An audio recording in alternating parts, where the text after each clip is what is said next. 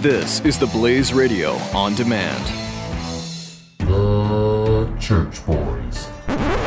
My father-in-law is a professional Santa Claus. Did you know this? Wait a minute. I did not. My father-in-law is a professional Santa Claus. In fact, my idiot children think he's the Santa Claus. So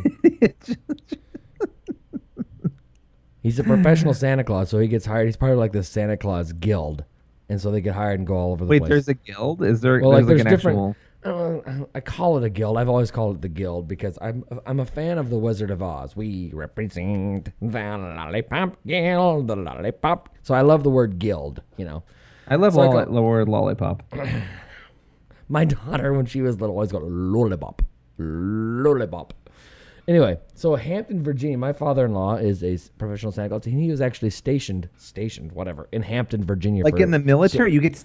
This is a whole like, underworld that I know nothing about. You get contracts to be with different photography companies to be Santa Claus in different stores or malls or cities, and then you make all your money because the photo company pays you to be Santa Claus, and then they make money off the photos. So it's anyway, an underworld. Yeah, so there's a whole, I mean, this is like an actual profession, and he makes more in 6 weeks than a lot of people do in a year. So